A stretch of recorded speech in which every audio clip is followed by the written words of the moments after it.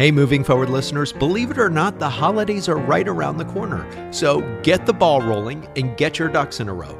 The Corporate Cliches coloring book makes the perfect white elephant office party gift or surprise stocking stuffer for your favorite work-from-home colleague.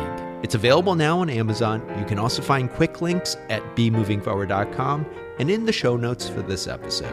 Let's celebrate the holidays with some low-hanging fruit and a bubbling glass of synergy.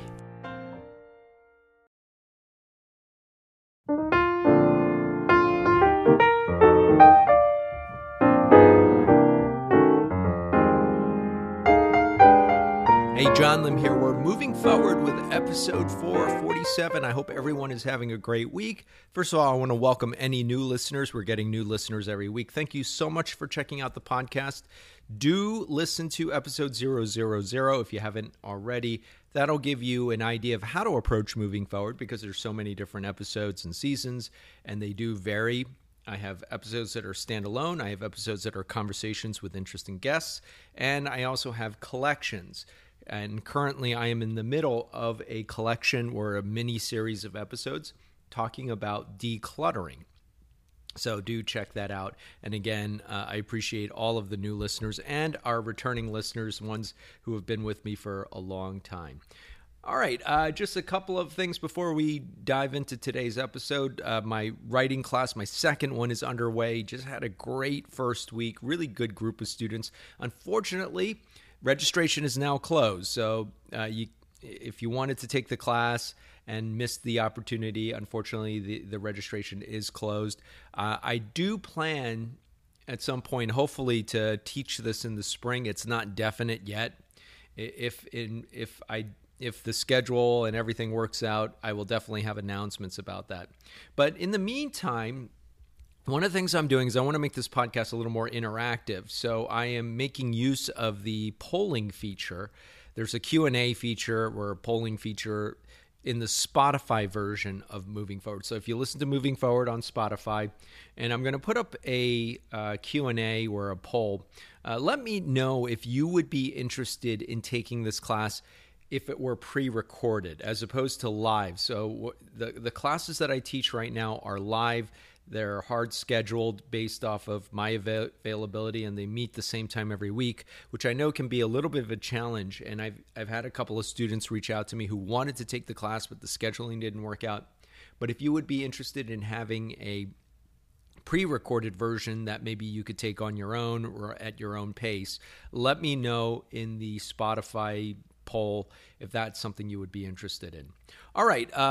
As I mentioned last week, I talked about purging books, getting into the episode today, and I want to follow up on Pango Books, which I talked about on the second half of 446. So I wanted to follow up, and I can confirm that, yes, if you sell a book and you don't have a printer to print out the mail label, it does have a QR code that you can take to the post office. And I've talked about this on the Poshmark series because they have a similar feature, and just it's a great convenience if you don't have access to a printer and you need to ship something out.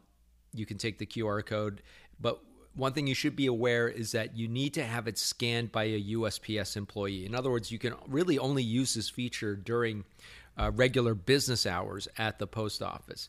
So it will not work, and I've tried this as an experiment. It does not work with the self-service kiosk, which I think is a bit of a bummer and a little bit of a missed opportunity. It just would make sense to have the QR code be scannable by the self-serve kiosk and have the kiosk spit out a label so you can put it on the package and just drop it off.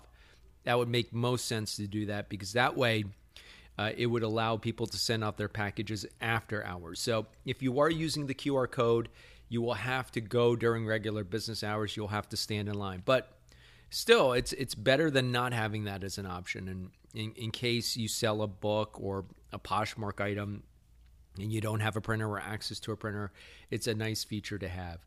Also, a minor correction. I think I mentioned last week that I started Pango Books in August. It was actually Labor Day weekend. I looked it up. And so it was actually Labor Day weekend that I started, and I sold my first book that weekend. I mentioned it was a copy of Lonesome Dove, which I had not gotten around to read, and that was on September 4th. And in fact, as I'm recording this episode, I just sold my 7th book. last week. In fact, during my first class, at the end I got the notification on my phone that I had sold a book. And so I'm averaging, I think, about a book a week, maybe every other week. So it's a pretty steady pace. Now, as I mentioned last week, I think this is one of those things where it takes time. And I think the best way to gain traction on something like this is, if you have books, just continue listing them, especially if you have a lot. And I think that helps in terms of visibility, and just be patient, and most of all, make sure you're very descriptive with your photos, copy, and when you get those orders, send them out in a timely manner, just like as I talk about on the Poshmark series. Now, I have reached out to Pango, and I think it's a great platform. I did suggest to them two suggestions that I had in mind. One is which I think would be helpful to increase their visibility and awareness, is to have an HTML embed option, or some sort of embed option for websites. And I've started doing that on my website. So if you go to my website, bemovingforward.com, I've added on the menu a bookstore link, which takes you to my Pango bookstore. But that's just a link redirect. I think it would be great if you could embed it within places on your website, such as the blog post. And by the way, I've started putting that into my blog posts as well, that you can link to my Pango bookstore. So do check that out if you're looking for a good book. All right, we're going to dive into the decluttering series, and let's go ahead and continue on today. And I'm going to share with you a little bit of where I am with that as I'm continuing on this decluttering journey of my own. And today I'm going to dive a little more into the philosophy of it and what I think the difference is between, say, decluttering and being a minimalist, or minimalism. So let's start with where I am. And as much as I thought I had purged all the clothes that I had, it seems like clothes are never ending. And as I am going through different boxes, both in my storage unit, in my condo, and in my dad's garage, which is the de facto storage unit for a lot of the stuff that we have from past years, I've unearthed more boxes of clothes. And so I am working this weekend, and I'm recording this over the weekend. I am working on really organizing those and getting a lot of those ready for donation. And I think I've put together about 10 bags, mix of clothing, but also some other knickknacks and things like that. However, unlike my first purge wave of clothing, as I call it, this is not so much current wardrobe as these are much older. So, and that gets into a whole separate discussion, which I'm actually going to table for now and save for another episode. So right now where I'm at is I am in the midst of organizing yet more clothes. And I think, and I know I said this before, but I really do think this is getting us to the last wave of clothing donations for now. And then after that, it's going to be about every year donating and just being more consistent with that. So it doesn't pile up, it doesn't accumulate. And then, I have to spend a lot of time decluttering a lot.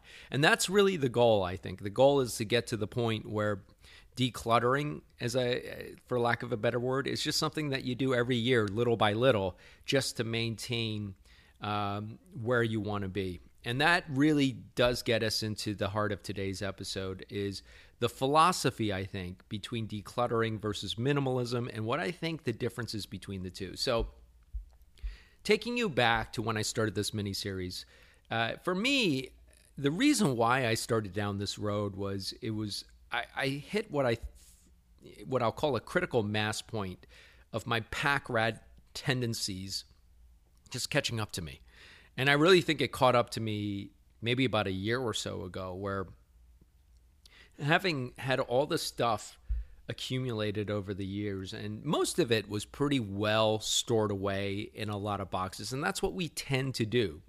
When we have stuff that we no longer use or need and not sure what to do with it, some stuff we may keep out of nostalgia, some stuff we may keep because that lingering sense of I may need this one day, but I don't really need it right now, is out of sight, out of mind. You put it in a closet, you put it in a storage unit, you put it in a garage, you put it in a couple of boxes, and then before you know it, you forget that you even have it.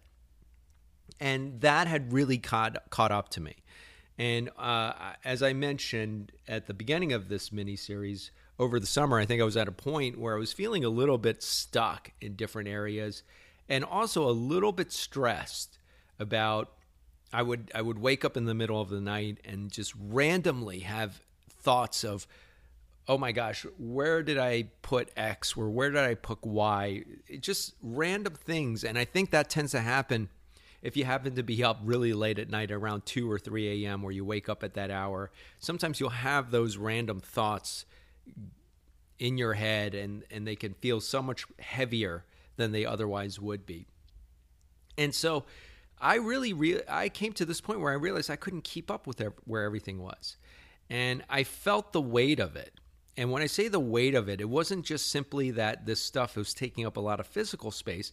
But for example, I talked about a couple of weeks ago purging PCs and laptops between me and my dad, between his workshop, between my condo. And over the years, I had accumulated a lot of computer hardware. He had accumulated a lot of computer hardware. A lot of it was defunct. A lot of it we hadn't used or couldn't use anymore, and yet a lot of it still had important information. And so that weighed on me. This stuff takes up space, and just the whole idea of, well, eventually I'm going to have to deal with this. And that's the other part of this, is that when you accumulate stuff in the back of your mind, you're thinking, one day I'm going to have to deal with this stuff because at some point you're going to run out of space. At some point, it's just going to be too overwhelming. And so that was where I was at. And as I talked about on the episode with the PCs, I really felt that in the back of my mind, not just from this past summer through now, but over the last couple of years even. It was just something, I would have these like little recurring thoughts about stuff that I had, all the books that I have, all the computers, the clothing that I hadn't really purged or thinned down. So, and I believe that it's not just taking up space physically. Yes, that's the most practical way to look at it, is that anything that you are storing up, anything that you are saving, anything that you are accumulating and not really using, it's taking up physical space. And I remember I talked about the cost-benefit of analysis of either, you're subsidizing this stuff, either your rent or your mortgage. Part of that is going to subsidize the space for keeping all of that. And so there's the physical aspect of it. But then I really believe this, and I've come to realize and appreciate this as I'm going through my decluttering journey, is that it takes up space mentally and even emotionally. And I'm known for having a really, really incredible memory for so many different things, minor details. But I felt that part of that was probably born by the fact that I had so much stuff and trying to keep track of it mentally. But even that, at some point, there's a saturation point, and I couldn't keep track of all of that. And so feeling the idea that this stuff was taking up space in my head as well as the physical space, it was really time for me to start taking stock of it and purging what I didn't need anymore. So that was my goal. My goal and my starting point was to take stock and to thin out and purge what I no longer need. And part of this, I developed my own philosophy on how to approach this. And in the future episodes, I'll talk about some of the books that I've read. I'll break down what the philosophies are because they do vary across individuals who are practitioners of this. And some parts I agree with, some parts I don't agree with. But I'm of the mind that your starting point should be to take stock of what you have.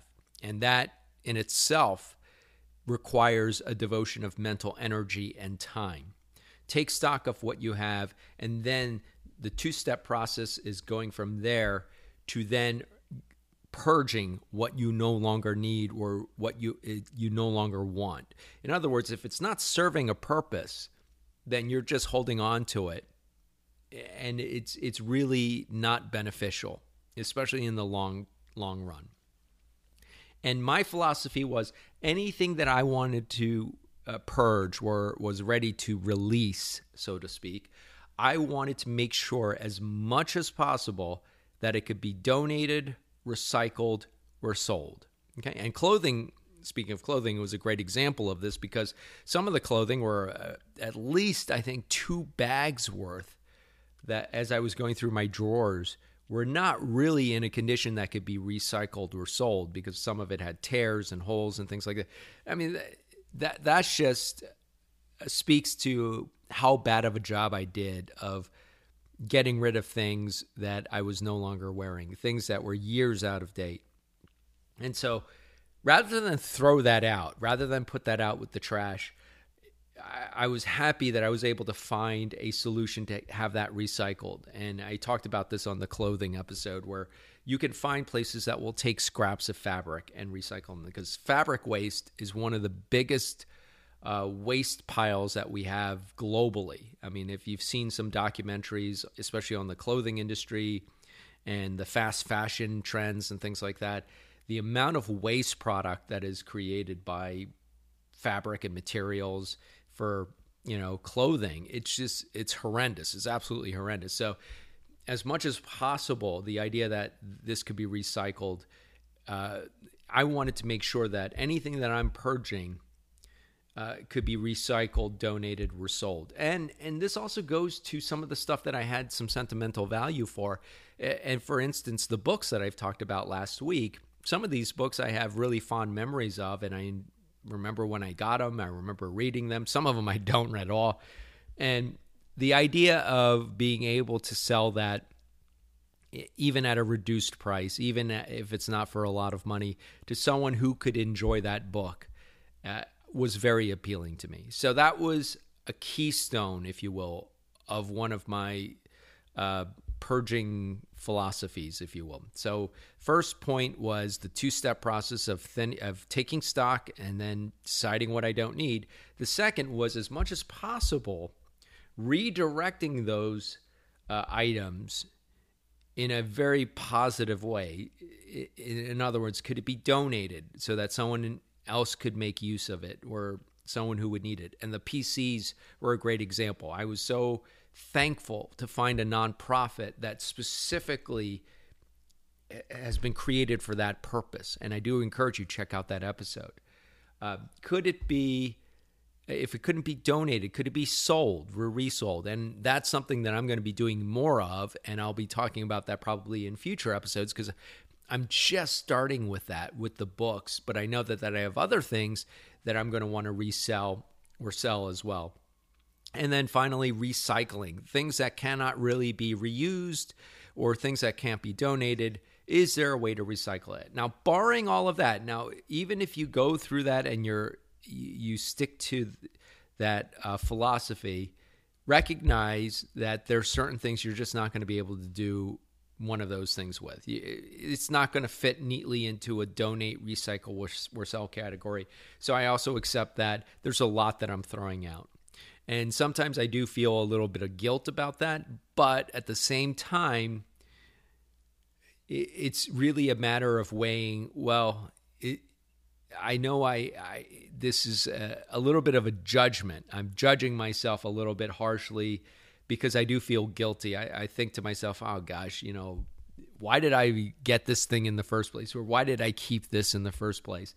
But you got to let that go because the whole point of taking stock and purging or decluttering is to not judge your past actions, but really to take a different course of action now and one that will benefit you tomorrow. That's the whole point of this. So let go of that judgment. And it's hard to do because you look back at some of the things you might have accumulated, some things you might have bought, and you think to yourself, this is such a waste. I would have been so much better off if I didn't buy this, or I barely ever used this. This was a colossal waste of money. But try not to think in those terms because what's in the past is past. The important thing now is you're taking charge and taking stock of what you have and redirecting it as best as you can. And that's really the bottom line. You're doing the best that you can with this. And that's what I've come to accept.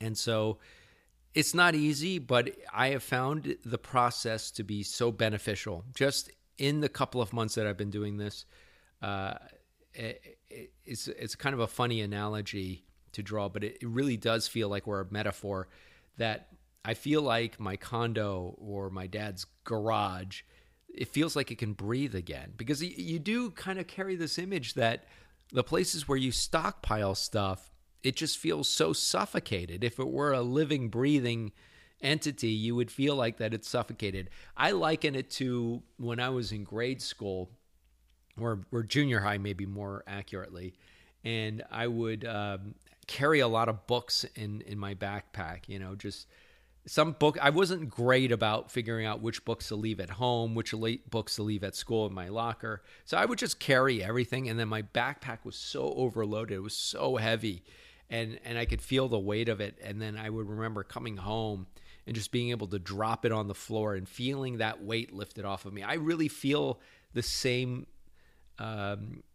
way about our homes, our storage units, our closets, that it's carrying a lot of stuff, and it's probably feeling like if it were alive or a living being, it would feel like it's carrying this gigantic backpack. And the more you can declutter and purge and thin out, the more it's just going to feel like that weight has been lifted off of it. All right, so I know I'm getting a little out there with the philosophy, but that was my starting point.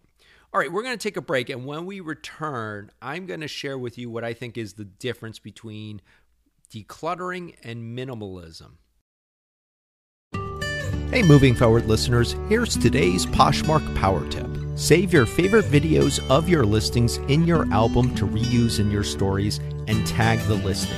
This will make it evergreen marketing. For more Poshmark seller tips, check out the Poshmark Guide for Individuals and Small Businesses, which is available on Amazon in paperback, Kindle, and as an audiobook on Audible and Apple Audiobooks. Start learning and moving forward today.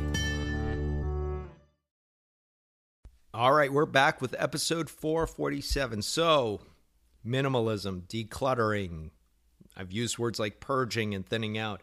I mean, I'm throwing out a lot of these terms, but let's start with minimalism. Minimalism, or minimalists, I think is a current buzzword. You hear it a lot. Obviously, it's associated with figures like Marie Kondo. You may have read her book. I'll talk about her book on a future episode. You may have watched her show on Netflix. And there are other practitioners out there. It's a buzzword. It's a very popular one right now. It's also, I think, a trigger word for some. And the way I see minimalism, it is a lifestyle or a philosophy. And the extreme end of it is that you don't really own a lot. You don't own anything. And your goal is to own as little as possible. And I've seen cases and I've seen examples, and I've read one of the books that I read where it was about having all of your possessions fit into your backpack. And while I will admit that there is some appeal to that idea, there are days where I fantasize about how cool it would be if everything I owned could fit into one suitcase or one backpack, and the freedom that is associated with the idea that I could go anywhere and have all of my possessions, my most important possessions, in one backpack or one box. There's a lot of appeal to that, because what that really entails is just having complete freedom. You could go anywhere. You could go to a hotel. You could go to an apartment. You could move houses. You could go to a mobile home if you wanted to. No matter how big or how small your abode is, you could be anywhere. And having everything with you, I mean, there's an appeal to that in the sense that, A, everything you really need is right there. You know where it is. It's something that you can keep track of very easily and, better able to manage. And there's a lot of appeal to that. However, for me, it's a nice fantasy, but it's not feasible. Nor will I say it is even desirable for me to be there, because that would entail, I think, a very radical alteration that doesn't fit with other aspects of my life or my philosophy. So there is appeal to that. And I know I'm painting a broad brush because I think minimalism can be defined individually. But there is, I think, based off of what I've read and studied so far, it's really an end to itself. The whole idea of being minimalist, it's about doing without. And I think that's the core of the philosophy is it's defining what you need or rather what you really don't need. And for most people, it's just not practical or feasible, I think, especially the extreme end of minimalism. Now, again, some may define minimalism very differently, and that's fair. There are definitely gradations, but I think for purposes of this series, I did not call it the minimalism or minimalist series. I call it the decluttering series, and that was very intentional. And the reason why I went with the word decluttering, and even decluttering is not it's not the ideal word, because decluttering is the process that I am going through in order to get to my end goal. It's the means to the end, okay? And I feel like minimalism for some is the end. And for some of you, that might be the lifestyle that you want. You want to be able to get to the point where you have let go of most physical things and everything you own can fit into a backpack or a box. And that idea can be very appealing and freeing. And if that fits with you, then by all means, that's the direction you should probably go in. But for my purposes, I come from this from a different point of view. And as I mentioned at the first half of the episode, I started at what I call the critical mass point, where I hit the saturation point. And it was out of necessity that I had to take stock of what I own and to start purging or decluttering, because I knew that it was catching up to me. And I knew that it wasn't sustainable long term, and I knew that it would continue to bother me and probably impact other areas of my life, negatively. So if I had to come up with a new term, it might be mediumalist, though that is hardly perfect either, and I'm not even sure that I like that one. I'm on the fence about it. But sometimes I think to myself, if I were to define myself, I don't think I'd be a minimalist. I think I'm not really a big accumulator. Things and accumulating things, I probably went through stages where I liked collecting things, where I liked buying things, but I was never a big shopper. In fact, going out for shopping doesn't really appeal to me. I find it kind of draining. And I've talked about on past episodes, chasing down Black Friday or Cyber Monday deals for the holidays, speaking of which are coming up pretty soon, hard to believe. All of that I found very tiring and exhausting. And in fact, it's one of the reasons why I moved away from a lot of gift giving. So, and thankfully, the people who are closest to me are pretty much on the same page. But if I had to come up with a new term, it might be mediumalist. Again, that's not perfect. Decluttering is what I call this mini-series, but that's really the means to the end. So what then is my end goal? If I'm not trying to become someone who's going to fit all of my worldly possessions into a backpack or box, where exactly do I want to end up? And I have said that this journey is probably going to take anywhere between 8 to 12 months. And that is my goal. My goal is by this time next year that I will have completed my decluttering process. But what does it look like at the end of that? And that, I think, is an important question. If you do decide to embark on this, that is an important question that you should answer for yourself. And I have a two-part answer for that. So number one, and this really goes to the process that I'm going through right now with the decluttering, is I've eliminated anything and everything that I no longer need or want. And I do underscore or want, because I think it is easy to fall into the trap of becoming utilitarian and just saying, well, if it doesn't serve a purpose, I'm not going to keep it. And for some of you, that might be your philosophy. It's not my philosophy. And it's not, I think, for me, what I want. Because some of the things that I have kept, and as I mentioned, when I was decluttering clothes, for instance, I came across some vintage T-shirts that I had long since thought were lost. Between all the different places I've lived in and all the moves, to be able to unearth those was a gift. And while I don't wear them very often, and I still have yet to wear them, I knew immediately I'm going to keep this. So part of it was things that I really want. Marie Kondo might define that as something that really sparks joy. Now, I'm going to differentiate on that on a future episode. I'm going to talk about that whole philosophy. I have some aspects that I strongly agree with, others that I don't.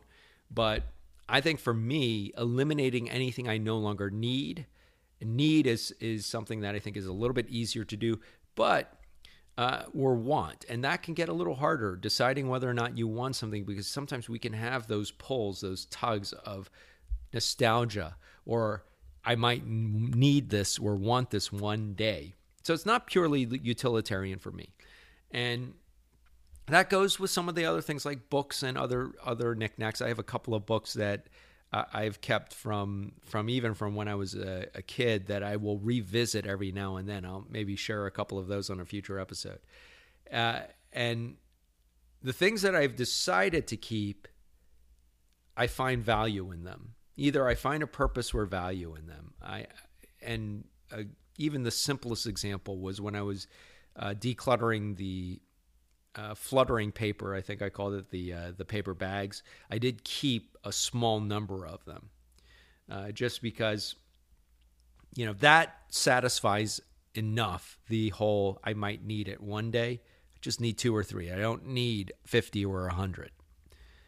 The second part of where I want to end up is that whatever remains, whatever I keep, has a purpose, place, and point. And 3 Ps, not perfectly chosen. The first 2 are pretty good. The third one, couldn't think of a great P word, but I'm going to go with purpose, place, and point. So purpose has a why.